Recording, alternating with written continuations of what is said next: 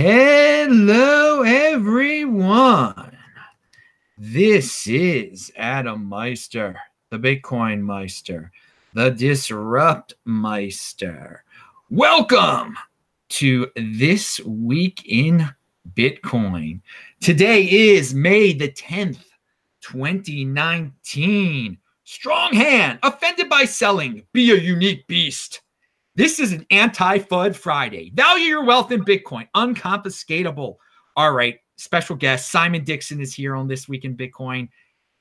We're going to review like the last month, basically. There have been so many stories, and we're going to get his unique take on everything. Simon, welcome to the show. Thanks for having me, Adam. I don't even know if we could review a month. You only need a couple of days in crypto, and you've got enough content. Very true.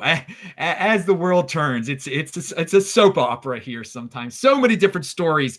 But let's start with this one tweet that will shock some people because it's from someone that it's from Vinny Lingham. If Bitcoin can hold the $6,200 level for the next 24 to 48 hours, then the bear market is officially over and I'm going to become a raging bull. That's from Vinny Lingham. He's about to become a raging bull, apparently. Now, I don't care about the fiat price, but the reason I bring this up is because the vibe, the crypto vibe that has been out there. We've encountered some stories that were FUD-related stories. There was a hack. There was the Tether stuff, and it can't bring Bitcoin down. And I have heard, and again, that's why I'm bringing this up to you, the vibe has changed, it seems like. People who were bears seem to be getting bullish. What's your take? Have you talked to a lot of people? Has the vibe changed? I think everybody's optimistic, but they're also scared because they've been optimistic a few times for the last year and a half and they got burnt. So, those trying to forecast the short-term price, they're quietly, they'd love it to continue, but they don't want to get egg on their face again. Because for many people, this bear market went on for a lot longer than they thought it would do. For others, it was in line with expectations. Vinny Lingham's an interesting one because Vinny Lingham has always been ultra conservative. I think he's had some really good calls in the past, but one of his very famous calls was to sell Bitcoin at $1,000 just before the $20,000 run. Vinny is an old school Bitcoiner. He's recently, had some controversial views, but he always says what he thinks it is. And if he's saying that he thinks we're headed to a bull market, if we can hold this for the next 24 to 48 hours,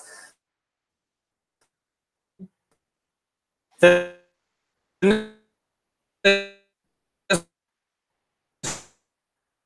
a second. No reason why we shouldn't be in a bull market, really. We've had the extended bear market. We're getting a bad.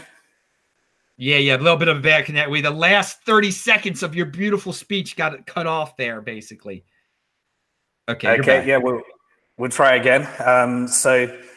There's no reason why we shouldn't be moving into a bear market. A bull market now. I guess we're so used to the bear market. But I think there's been a lot of capitulation. A lot of the crap has left the industry. I'm starting to see a lot of the crap come back to the industry. I got my first email for a long time pitching some new ICOs. And I guess that's kind of a sign that everything's coming back. We had the IEO, the exchanges, the crypto to crypto exchanges try and turn around the market with IEOs as well. And Bitcoin seems to be leading the market again, and everything seems to follow Bitcoin. It'll be interesting to see what happens next, whether people start dumping alternatives in order to go into Bitcoin, or whether people start feeling richer as a result of Bitcoin going up and start to speculate again in alternatives. I know some people are waiting they don't believe that the bull market is here until Bitcoin goes up and everything else goes down. But I think we're in a correlated market where everything's going to move together with Bitcoin leading the way as the leader, as the world reserve current cryptocurrency for all other cryptocurrencies. Do you even follow the Bitcoin dominance? I just noticed today that, it's getting close to 60%. That's interesting. No, I haven't really been following that because it's a silly figure for me to follow because, Bitcoin is the only game in town for being, sound money. And every single day, especially with things like securities tokens coming along, we're going to be adding thousands and thousands and thousands of different asset classes to this industry as everything gets tokenized. And it's a really silly thing to do, to compare this ever increasing basket of different assets that are going to be tokenized in the future to the world reserve cryptocurrency of cryptocurrencies. It doesn't really matter, because anyone can create a token and they can print billions and billions of them, and as long as it's got a price, then that's going to decrease the Bitcoin dominance just by adding loads and loads of tokens. So it really is a silly number, but it gives people some interesting thoughts, and it's good to see. If you were just comparing cryptocurrencies, then fine.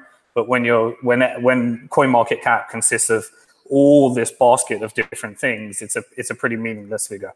Yeah, someone asked me the other day, they're like, well, during the next bull run, will Bitcoin return to 80% dominance? And I said, no, just because of what you just said. As long as they list every IEO, ICO, EIEIO on there, it's going to water down the what is really a coin and what is not. Again, it's the world reserve crypto. It's on a whole different level. I do want your take on IEOs, though. Just a flash in the pan, or will that trend grow? Well, again, it goes back to the old security versus utility token argument. The argument hasn't been resolved. I guess in the US, they've made it a lot clear. The SEC has put out clear guidelines on what is a security and what isn't a security, but still some murky water there, as more of these things that look like securities are also being used for payments and various other things. So the IEO is just essentially a rebrand of the ICO, but you don't have to cover the marketing costs because the exchange will just do it for you. I guess it's the exchange's attempt to revive the market and get back to some of those ultra profitable, ultra high returns. I think it's I guess you move the ability for individuals to scam to the exchange to use market manipulation and behavior, and we'll see who the exchanges are that do things in a fair way, do proper due diligence, and I guess they're moving closer and closer to enforcement action and securities laws as they move more and more into these markets. But it's another interesting trend. It's another way of getting a new token out there, but it's subject to a lot more manipulation because even on these, you're subject to a token, people buying a token with another token, and all the manipulation that can happen in trying to price it. An investment bank is not normally the same in the traditional market. The investment bank is not normally the stock exchange as well, and not the broker as well. But in the IEO market, you have all three being one centralized counterparty as well. Pound that like button, everyone. Remember, new show every day here, This Week in Bitcoin, every Friday. Simon's info is below. Everything is linked to below. Well, I want to go back to IEOs again, because it appears to me it's a way for some of these exchanges to, increase their wealth. Basically, they saw that old trend of ICOs. Why not rebrand it and get a huge cut out of this the next bull market? And it's some of these exchanges, they seem like they want to power. They've got some interesting views on power in the space, and that I bring that up because of what's happened at Binance. Now, Binance got hacked. We'll talk specifically about the hack, but I wanted to bring up like what the guy in charge of Binance he seriously was considering a rollback and thought that was actually possible. And I'm glad the lesson we learned is that there, at least in Bitcoin, you don't have a powerful entity that just can can just do that. But what was your take on that? Firstly, Binance and CZ, I think up to now, like CZ has been a good part of the crypto community. He tends to try and do right by his customers. He tends to go on the cutting edge of the gray markets and push the boundaries a lot. But in this instance, I'm either going to put it down to the fact that he was up for probably over 48 hours or 29 hours or something, trying to recover and make sense of the hack situation. And either had a momentary, lapse of craziness and insanity, or he just genuinely doesn't understand Bitcoin, which I find hard to believe as somebody that is such a crypto ambassador and has been around for a while. Before Binance, he was at OKX and other exchanges. But to think that it was even a sensible thing to explore, that you could reorg the Bitcoin blockchain,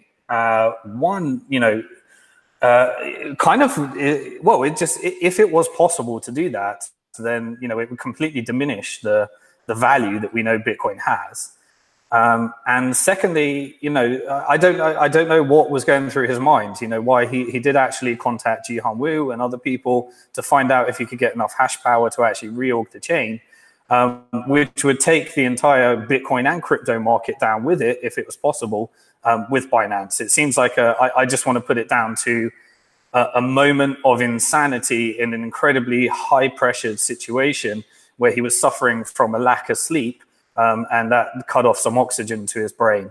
That's the only way I can explain it, because I don't think he's that ignorant to know that that's not a good idea or not possible. Wow. Well, I will say this: people tried to jump on that FUD, but it didn't. Bitcoin just laughed it off, and back if we would have done this show 3 years ago and said like one of the biggest exchanges just got hacked, I mean, everyone would be in panic mode. It's just. I think a positive take from this story is how the space has matured, and that we've had FUD Fridays in the past, and now this is an anti-FUD Friday. I mean, there will be big stories in the future, but will they be able to take the Bitcoin price down as much as in the past? What's your take on the maturation of the market? Yeah, I mean, what we're seeing right now, and a real positive step forward, is that Bitcoin is bigger than exchanges. We started this industry where Mt. Gox was bigger than Bitcoin, and over time we've proven time and time again, no matter how good, no matter how meticulous, there's only, I guess, there's one exchange left that hasn't been hacked to this stage, which is Coinbase. But no matter how far you go, no matter how good you are, putting together that amount of money in cryptocurrency is just an extremely hard challenge to secure. But the good thing is that Binance currently, by volume, is the largest cryptocurrency exchange in the world. They just got hacked. I hope they get recovered. They had a conservative approach of putting money aside so that they could cover it. So it's a hit to the company rather than depositors or the exchange customers. So that's a good thing, and sorry for your losses, Binance. I don't wish that upon anybody.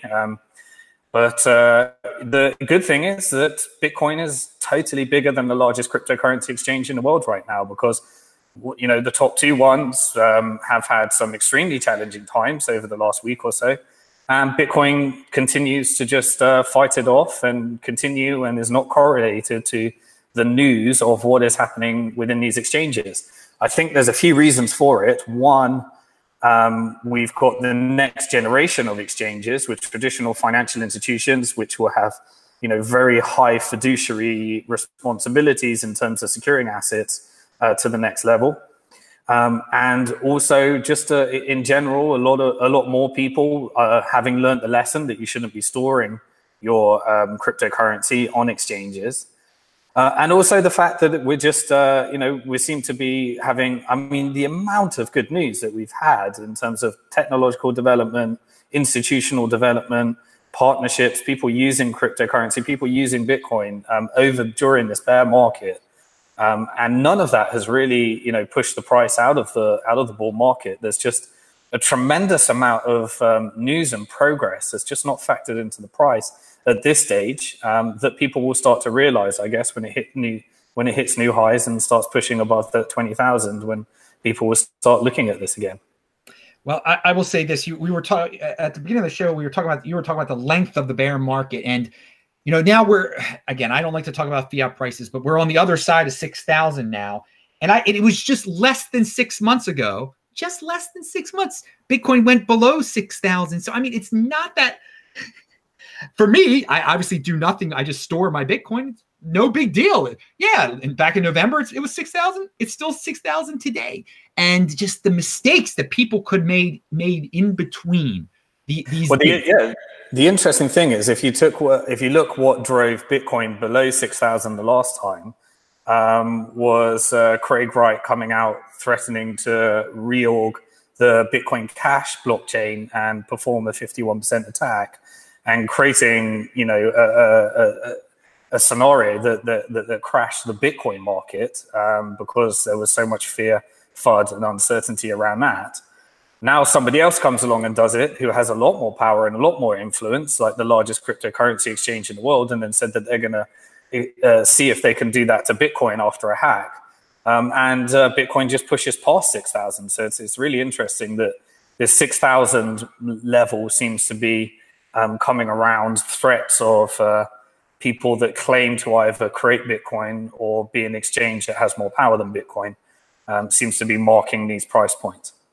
Going back to that November incident, I thought that might it played a role in sparking the price going down. But I mean, how big of a role do you think that really played? I mean, in the long, I mean, it didn't keep the price down for that long because of him creating that FUD. I think it was a very opportune moment to, and I don't know if he planned it that way either. It was an opportune moment to bring up FUD if you wanted to bring down Bitcoin. I think it was going to go down anyway. The overall vibe. I mean, do you think it was that big of an event? I think, I think it got a lot of attention from ignorant people and mainstream media. That where people, you got to remember, people aren't day in day out understanding the difference between these cryptocurrencies. You know, when someone comes out that allegedly is the creator of Bitcoin. And says that, that allegedly has over 1 million Bitcoin and is going to reorg the chain, even though it was Bitcoin Cash and Bitcoin SV and things completely unrelated to Bitcoin. I think the average person trying to deconstruct what that actually means led to a media frenzy of ignorant people that are already pained because they might have bought Bitcoin a lot significantly higher price. Wanting to say, hey, a capitulation stage, essentially, where mass selling from people that are on exchanges, not the hodlers of last resort, the ones that are holding it on their cold wallets no matter what, that are following this day in, day out. But the people on the exchanges that are actually, the price is determined by people buying and selling on exchanges. There's a lot of ignorance out there. And I think it was just really the capitulation event of, is Bitcoin dead? Is Bitcoin over? Oh, great. This alleged founder of Bitcoin is now creating this thing that's going to completely kill some alternative chain that's also called Bitcoin. Just creates this mass confusion of affecting the price at the exchanges. Now, let's talk about some altcoins. This is the altcoin section of the show, now that dude was brought up. And we're going to bring up something specific about that guy in a second. But do you think, the hackers of the world, it seems like they've caught on that if they're going to hack an exchange, you get Bitcoin because it can't be reorged. Do you think in the future that altcoins will be hacked from exchanges, that it'll be worth a hacker's time? Because most likely, now that it's out in the open, some of those altcoins might just, there'll always be the threat that they could be reorged and the hacker could have his funds taken back from him. What do you see in the future of crypto hacks? Very interesting. I hadn't even thought about that process, but yeah, it seems like people are, if it might even occur. The game with hacking was always, even if you're hacking an altcoin, you're still going to try and get it to Bitcoin. In the end anyway. And then they've got to try and figure out how to get that Bitcoin into what they can spend. And so it's an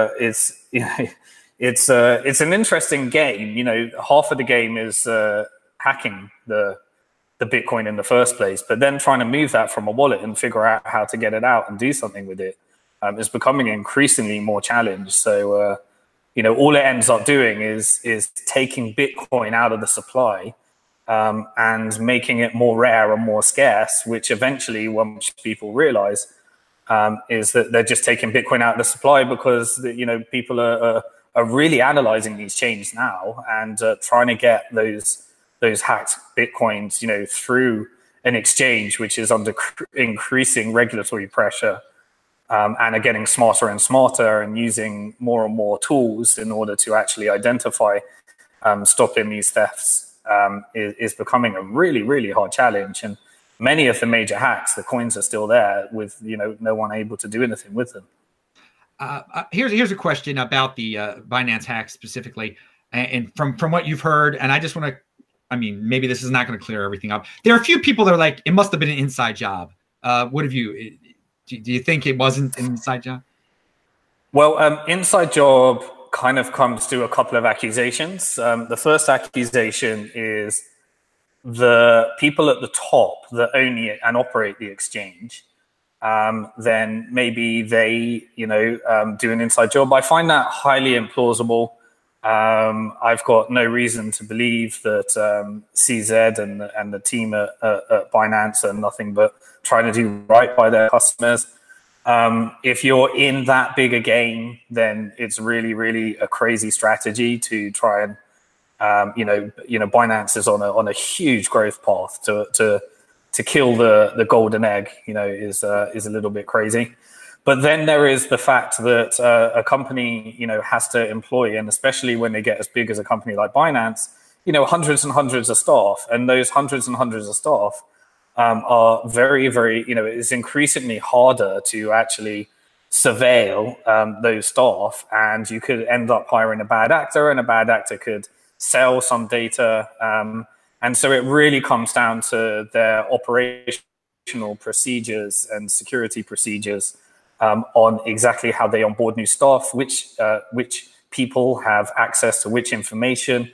It's an incredibly challenging thing, operationally, especially if you started an exchange in 2017 and grew to be one of the largest cryptocurrency exchanges in the world, especially during a frenzied bull market like 2017.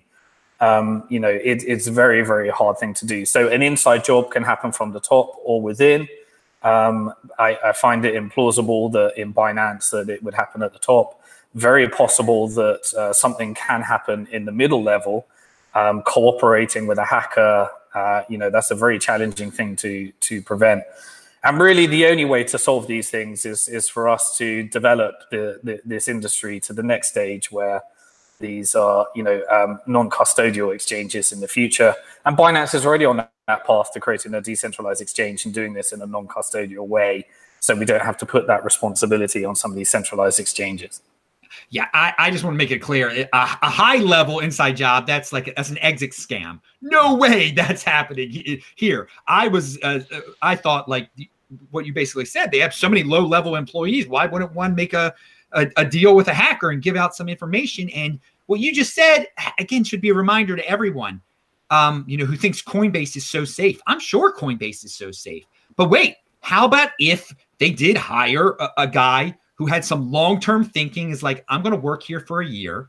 I'm going to collaborate with someone on the outside. And, after a year or so, I'm going to know the inner workings, and we're going to rip this place off, and we're going to move to Eastern Europe, and they'll never be able to catch us. I mean, that seems like a legitimate threat. And to trust Coinbase to do a background check that will eliminate the possibility of that, I mean, that's a lot of trust right there. And that's not what crypto is about. So just a reminder out there that there's really no way to stop a very determined low-level inside jobber from doing something like this.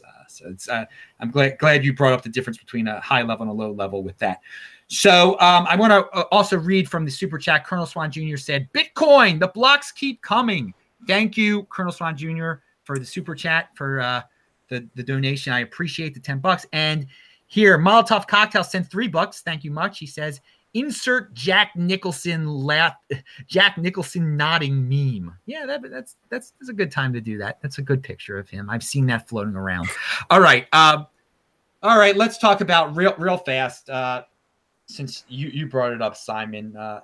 Well, you didn't bring this specific thing up, but this week, I guess in the last 2 days, Jameson Lopp came out with a expose about the guy who claims he is Satoshi. Did you have any thoughts on that? Oh, fill me in. It's been such a crazy week. I've been on this. Good. So you haven't. I've been on this. That's good. You haven't heard of it. That makes me happy. Then I've been on this whole Bitfinex tether thing all week. Good. So what's happening? Yeah, it's just just more. I don't want to give the guy any more attention. That's it. It's just more evidence that he's not who he says he is. It's become. I just wonder why people, or maybe you have some experience with human psychology, why there's still people out there that want to believe that this person is Satoshi Nakamoto. Well, there's no doubt that, it's an interesting one, because there's no doubt in my mind that he was around at the beginning. And so whether he was a T-boy, that was around at the beginning, but there's really good evidence that he was around, and he's been around for a long time. Now, combine that with narcissism and sociopathic tendencies, and you get the current situation. It was really funny. I did watch I try not to indulge myself in soap operas, and in the UK, we've got something called EastEnders and Coronation Street. That's what I see this whole Craig White saga is. You can't help being intrigued by it, and if you want a bit of entertainment, then you indulge yourself every now and then. But I watched one on CoinGeek with Calvin Ayre giving, there's a video he just released, an interview. And it is just fascinating how people, are getting around this belief, I guess, that and the importance that they're placing on him being Satoshi. It's just it's soap opera, it's just a bit of entertainment on the side. It doesn't matter. Bitcoin still continues. We just have this constant interesting thing. I think the latest is he's trying to use the court cases in order to prove that he is Satoshi by getting a court judgment to prove that he is, and that was the whole point with the legal cases. So let's see what comes from that. Yeah. So Jameson Lopp did an expose. If you want to waste a few moments of your life reading that and get a little bit of an entertainment hit, do so, but no rush, because as you said, you are a very busy man and you have been dealing with a lot. So let's hear about this Bitfinex stuff. I think you were referring to that, I assume. Yeah. So, all right. Well, the story with Bitfinex. Bitfinex is obviously the world's crypto favorite company to attack, whether it be from regulators or whether it be from people trying to understand it a bit more. But I was on CNBC yesterday or the other night, and they were asking me from the perspective of, as I've said previously, I've disclosed on your previous show, Adam, I am a shareholder. At banktothefuture.com, we create a market where people can buy and sell shares in large companies, and Bitfinex is one of those companies. So we had a lot of speculation on the price of Bitfinex shares over the last week. Which really has been getting a lot of increasing attention. So the story is that Bitfinex was one of the most liquid, and still is, US dollar to Bitcoin exchanges. And several years back, Wells Fargo took it upon itself to attack not Bitfinex itself, but the counterparty banks that were servicing Bitfinex, and try and exercise influence over the US dollar, because Tether was starting to become increasingly more important, and in competing with people converting their cryptocurrency into dollar, and they were just staying in it with Tether. And so they decided to attack some of the Taiwanese banks that were servicing Bitfinex and allowing for a non-US model to exist, where the founders of Bitfinex, from all my experiences of knowing them, they are very idealistic in terms of Bitcoin principles and privacy, and they do not they don't want to exercise one more bit of compliance above what they have to in the jurisdiction that they live. And because of that, they're a constant target by banks and financial institutions and people that don't want business to be going outside the US, particularly when it's denominated in the dollar. So they end up in a scenario where they're playing, catch the hot potato with billions and billions of dollars. All these crypto to crypto exchanges become huge really, really fast. Binance becomes huge, not, because they are relying upon Bitfinex to service all of their deposits because they use Tether instead of having to get a bank account and meet all the demands of bankers. So Bitfinex through Tether became essentially the outsourced bank account to all of the crypto to crypto exchanges. And Tether went from billions to billions. And now once a bank says that you need to move your deposits because Wells Fargo and the Fed are threatening to remove US dollar clearing and exercising their influence over Taiwanese banks, then it's quite hard to move $4 billion. So they've had to go through this game of trying to get banks that are willing to take such a model on in an incredibly threatening environment. One of their last solutions was that they managed to find a bank that would park all the money that wasn't demanded for deposits and withdrawals and find a payment processor that had good technology whereby you could process deposits and withdrawals in a faster environment. Many of the exchanges were using the same payment processor, but one of the US banks decided to actually start servicing companies like Kraken and Coinbase and all the other exchanges, but they don't want to service non-US based exchanges that don't necessarily adhere to every single regulation that the US puts a crypto exchange under and doesn't allow for some additional protections of privacy in the crypto to crypto sphere. And so because of this, they end up in this scenario where they had to put the equivalent of their, remember, in cryptocurrency world, exchanges have hot wallets and cold wallets. When you're the banker of all of the cryptocurrency exchanges, which Tether was, all of these exchanges came through because of Tether, they have to use a payment processor that has good technology. And it turned out that that payment processor was a company called Crypto Capital. And that Crypto Capital is allegedly pocketing some of the money or has had some of the money seized because they haven't followed correct KYC or payment, procedures.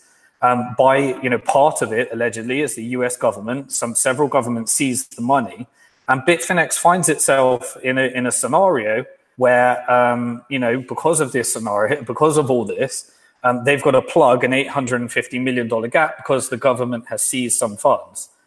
Remember, about 700 million of Tether is held in Binance's wallet.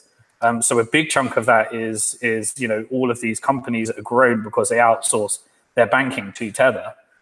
And it's as usual, Bitfinex used some financial engineering in order to try and keep the system going. They were approached by the New York Attorney General's office. And they said that they shared all the information, and then the New York Attorney General's office used that information against them in what looks like another attack against the Tether and crypto market. This creates a massive, massive knock-on effect where they had to, the money is there in Crypto Capital. It's been seized by a government. And so they have to do a bit of financial engineering in order to fulfill the deposits and withdrawals. This whole saga continues. Now, in order to get out of this situation, they launch a token, and they raise they're in the process of raising $1 billion from big fans that want to believe in the utility of Tether, particularly in areas like China and Asia, where they really appreciate the ability to hold some of their funds in US dollars without having to have a US dollar account. And they're particularly interested in funding and keeping, plugging this. And so they create a token. And now we're in the situation where we're trying to figure out Crypto Capital, what's happened to them. And there's some systemic risk on that because all the crypto to crypto exchanges are relying upon Tether for their growth. And but the funds are, allegedly there, and they're just waiting to be returned. And then when those funds are returned, the token can be bought back, and they have no choice but to use some token ecosystem in order to meet the demands of depositors and withdrawals and keep the system keep everything going. So it's an incredibly interesting story, but it highlights one thing really to me, and that is that the issue is a banking issue. And we have issues with the banking system. That's the exact reason why Bitcoin was created. And Bitfinex, from my perspective, have always been a team of people that do whatever they can to service their customers, to not go over compliant, and keep some of the principles of Bitcoin alive in a centralized environment when people want to exchange dollars for dollars for Bitcoin, and trades when that constant intersection between the fiat world and the crypto world. Now, there's the story, people. It is just one exchange, and it didn't bring down Bitcoin.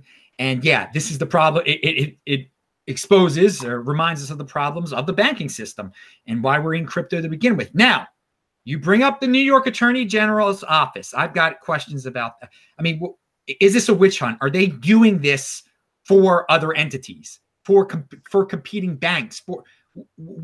I'm not a fan of the New York Attorney General's office. It seems like they're a very vindictive outfit, and they go after entities and people they don't like, and that's not what justice is. That's not what the law is supposed to be about. It's not supposed to be about I'm doing a favor for someone because my friend doesn't like this entity. What do you think's going on over there, or do you have any thoughts? I have my own thoughts. It's speculation. I've got no evidence around this, but it wouldn't be out of the world to conceive that New York represents Wall Street. Tether is the antithesis of Wall Street and the US. The US has come around to the fact that crypto is going to be huge.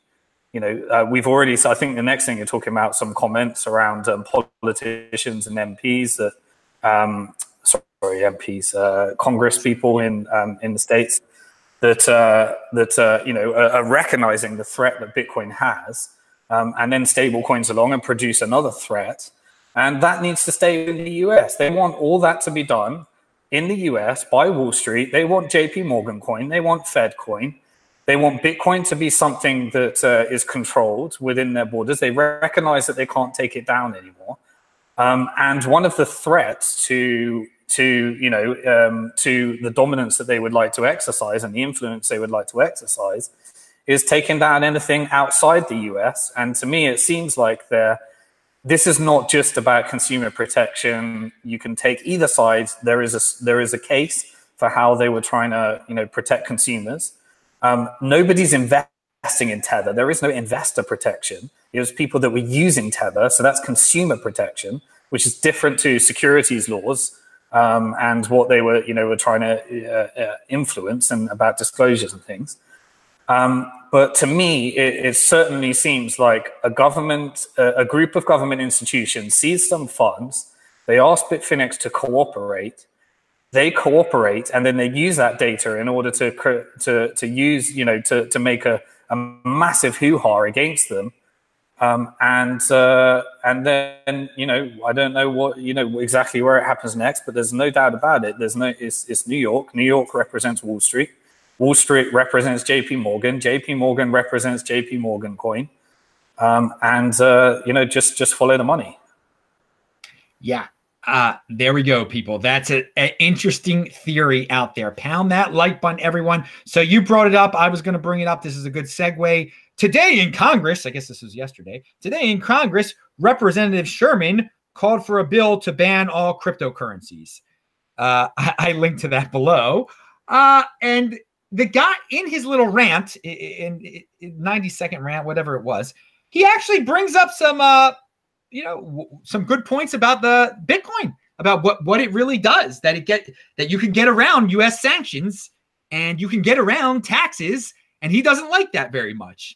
And he clearly is representing some entities, be it the federal government that wants their taxes, being the federal government that wants to enforce that he admits that the dollar, the dollar is power. He admits it in it. I mean, so he's a jerk, obviously. He doesn't, but he straight up says it. So I thought it was bullish, and I think people should take it at face value and say, there are some people that want to stop it, but you can't stop it. And he gives some examples of why it is valuable. So what was your take on that whole spiel? Firstly, the crypto and Bitcoin, there's some ignorant comments in there, obviously. But there's also some intelligent comments in there because actually it is a threat. It is a challenge, and it does give people, choice, an exit from the traditional financial system. It regulates the regulator, and it prevents, in the end, I think it makes fiat currencies more honest because they have to compete with something, people having the choice of where to go. Another point in that, there are some ignorant comments. Actually, Bitcoin is a really, really bad way of avoiding taxes because as soon as you actually try to spend that or you have to exchange it to fiat, then you have a connection of your identity to your wallet address. And that is an immutable record that the tax authorities in the future will continue to use in order to create a cash grab. But one thing that does have incredible value is that you can do that completely legally as opposed to illegally. And that is that Bitcoin encourages people to save because the economics are designed to reward the saver over the long term because it is sound money and it does have a fixed supply and it is getting more and more useful every day to more and more people. And so therefore, by not spending it, by saving it, then you are not creating any kind of taxable event. This is not tax advice. I don't know what the tax situation is in your country, but all the countries that I've understood the tax situation is that if you don't sell it, then you're not going to pay a capital gains. It encourages you to save while your traditional money is being spent at a loss because it encourages you to take on debt and credit cards, and therefore you don't necessarily have taxable events. So the fact is, I think that it's not that it allows people to do tax evasion illegally, it's that it actually stops people paying taxes legally because people are actually saving it, and they can become incredibly wealthy over the long term, and then they can decide with that wealth where they want to go, where they want to reside, and use some tax efficiency when they actually, decide to liquidate or spend that money on something else in a local country. And that is completely legal and a very, very challenging thing for governments to get their heads around, and exactly why they want to keep everything within their own banking system, survey and control everything and get people to take on debt and spend so that they can create these taxable events. They don't want you to save. The existing system discourages savings. It's a very stupid thing to do, to save in fiat money, and crypto and Bitcoin is creating this tidal wave of savers, and that is a big problem to the government agenda that might not necessarily have your best interest in mind. Yeah, very good point. Tidal wave of savers. Well, right now I think it's a trickle because some people still don't get it. That's why these exchanges are so popular. People just use it as a gambling tool to go in and out of alts and to make more dollars. They don't get it. It's for savings, dude. It is. If you're trading crypto and you think you are going to get away with not paying taxes, you're going to be in a tricky situation in the future. All of that data is saved on the exchange. All those exchanges will be subpoenaed for that data at some point. And when they connect your identity to a wallet address, they're going to go right back to the history of that. And you might find yourself in a very tricky situation depending on where the tidal wave goes. So it is not a tool. It's not a good tool for tax evasion, but it is if you do it legally. Exactly. Save people. Strong hand, long-term thinking. All right. Now, you talked about Bitcoin becoming more useful. I agree. It's definitely becoming more useful. Now, in this era, today we brought up a lot of companies that are involved in the crypto space, some controversial, some not so controversial. Do you think on this date, May the 10th of 2019, that the Google or the Facebook or the Twitter of crypto already exists and we just don't know it yet? Or have they not even been created yet? Because in terms of the internet revolution, we had that .com bubble back in the day, but there was no Twitter yet then. There was no Facebook yet. That was before those were even thought of. So where are we in the process? Do you think it's possible that the Facebook of crypto is already out there, that the Twitter of crypto is already out there, or have they yet to even be thought of? Or both? This gives me a really good segue to, and this wasn't planned. I hadn't spoke about this with Adam, but it gives me a really good segue to shill some of the things that we're up to in a self-interested way. So at banktothefuture.com, we've launched a secondary market whereby people can buy and sell shares in the largest companies in crypto through one of our special company structures. And so we're starting to see real market-driven valuations of some of the largest companies in crypto now. Some of those, like Coinbase, are driving a valuation of about 8.3 billion.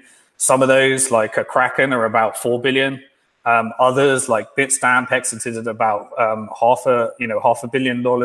And then Bitfinex has had some volatile valuations as a result of the market pricing on that. But this is really something that we're really interested in driving now.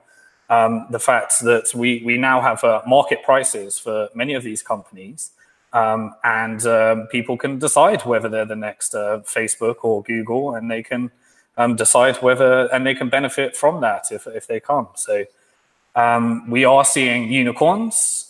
We have seen companies fail, and we are seeing, and there will be more companies that come along, we now have a marketplace and pricing for some of these companies. It's currently in beta, so we're not making a big splash about it. But some of those you can now trade: Circle, Bitfinex, Coinbase, and we've got other companies and most of the larger companies in crypto where people can see some real-time pricing and speculate on that. Very interesting. Good answer there. No, we didn't plan that in advance at all, which is awesome. But okay, so who knows? They might be out there, and maybe Simon is helping fund them. We do not know. What do you think is back in the day? I think it was pretty predictable in terms of the internet that if you were going to master search, and if you were going to be the biggest search engine, you were going to be a long-lasting, powerful entity. And Google became that and much, much more. What do you think is a recipe for success in the crypto space? I think there's so many. Clearly, the hardware wallets is going to be a really, really important industry. I would certainly be betting on hardware wallets. I wish that, I'm so gutted about this. We were an early investor in Ledger, and so an institution invested at the same round, and they didn't want us in, so they kicked us out. And I'm really gutted that we missed that one. But hardware wallets are a really important industry. Exchanges are the elephant in the room. People are going to want to trade those. And you've got also, eventually we're going to have, non-custodial exchanges. That's the real early speculation, and I believe will eventually be a very big industry.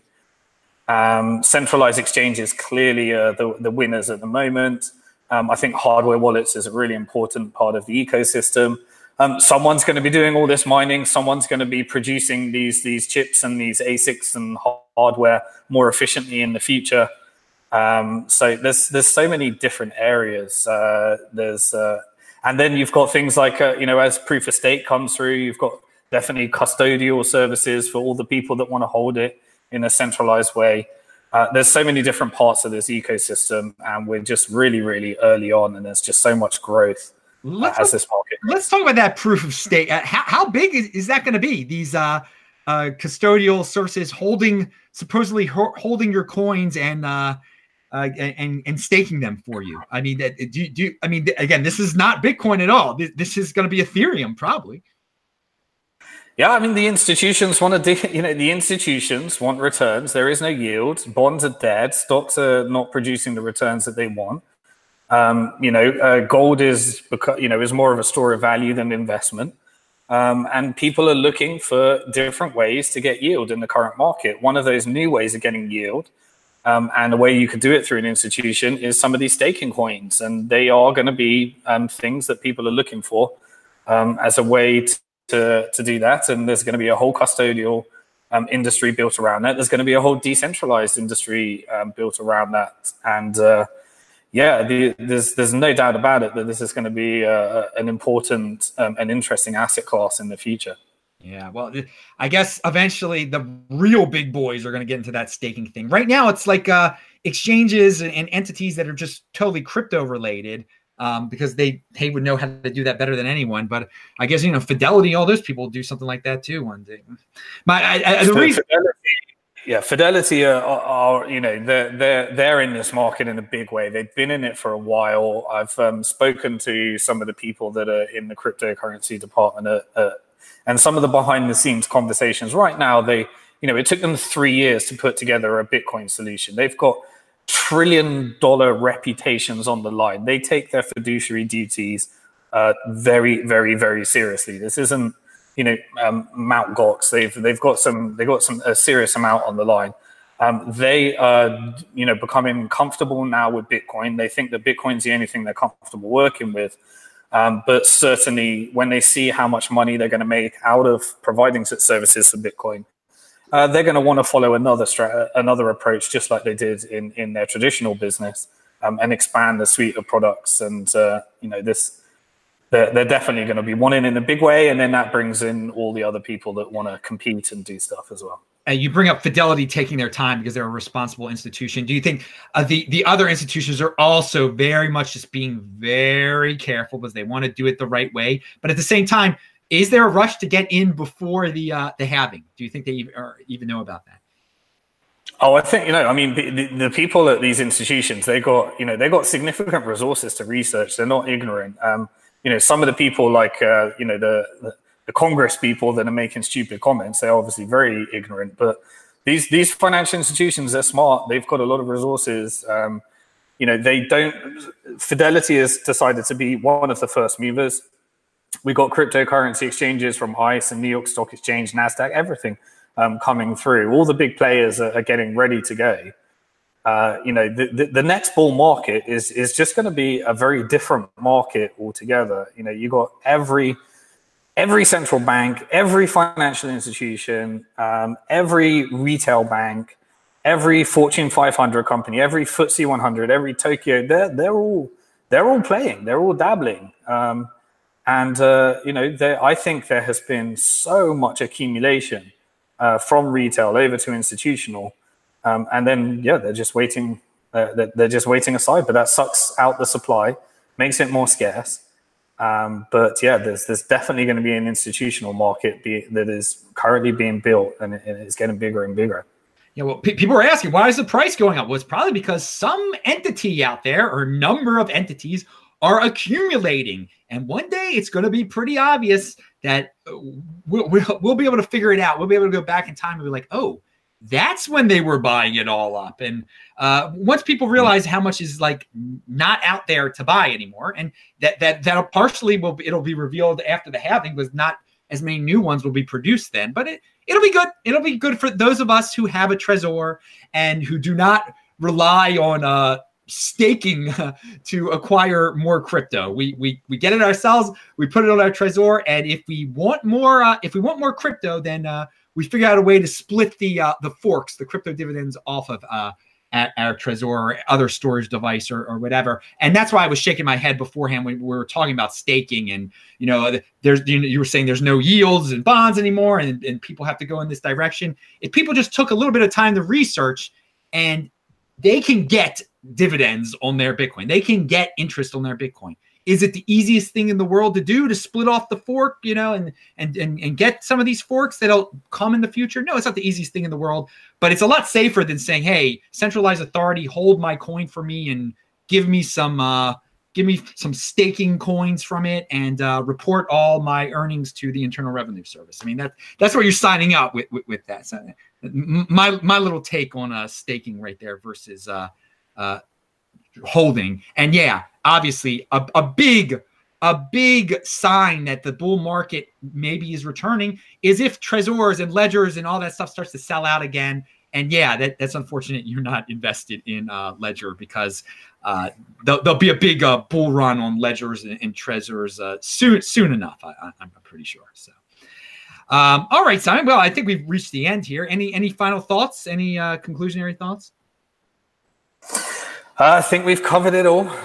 There's just never a dull moment in crypto. I'm looking forward to seeing some of the views. I know that when I've been, it's been pretty quiet in crypto with a lot of people building. I'm excited by Liquid as well. That's another thing that we've been looking at. We've been doing a bit of playing around with Liquid, but I think you're going to see a lot of tokens coming over to Bitcoin soon. And it will be interesting to see where all that goes. But yeah, I guess we're still, the Lightning stuff has been a little bit slower than I'd like it to be. The user experience is still far away from anything that's usable, but there's such a tremendous amount of energy behind it.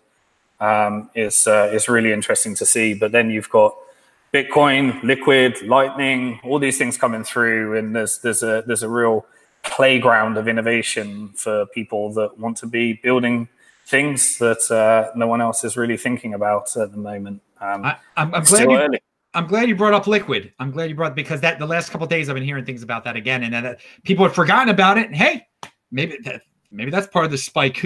Who knows? That we should keep our eye on that, and maybe next time there'll be big reveals about that next time you come on the show, which I very much look forward to. So everyone, that was Simon Dixon. He's awesome. He rocks. He'll be back on the show again. Check out the archives if you want to see some of the past shows he's been on too. DisruptMeister.com. All right, every week a new show here. Every Friday, every day a new show. So keep on tuning in. DisruptMeister.com. Follow me on Twitter at TechBalt, TechBalt. I'm Adam Meister, the Bitcoin Meister, Disrupt Meister. Pound that like button. Bang that bell button. Shabbat Shalom. I will see you guys when I'm in Los Angeles tomorrow. Bye-bye, everyone. See ya.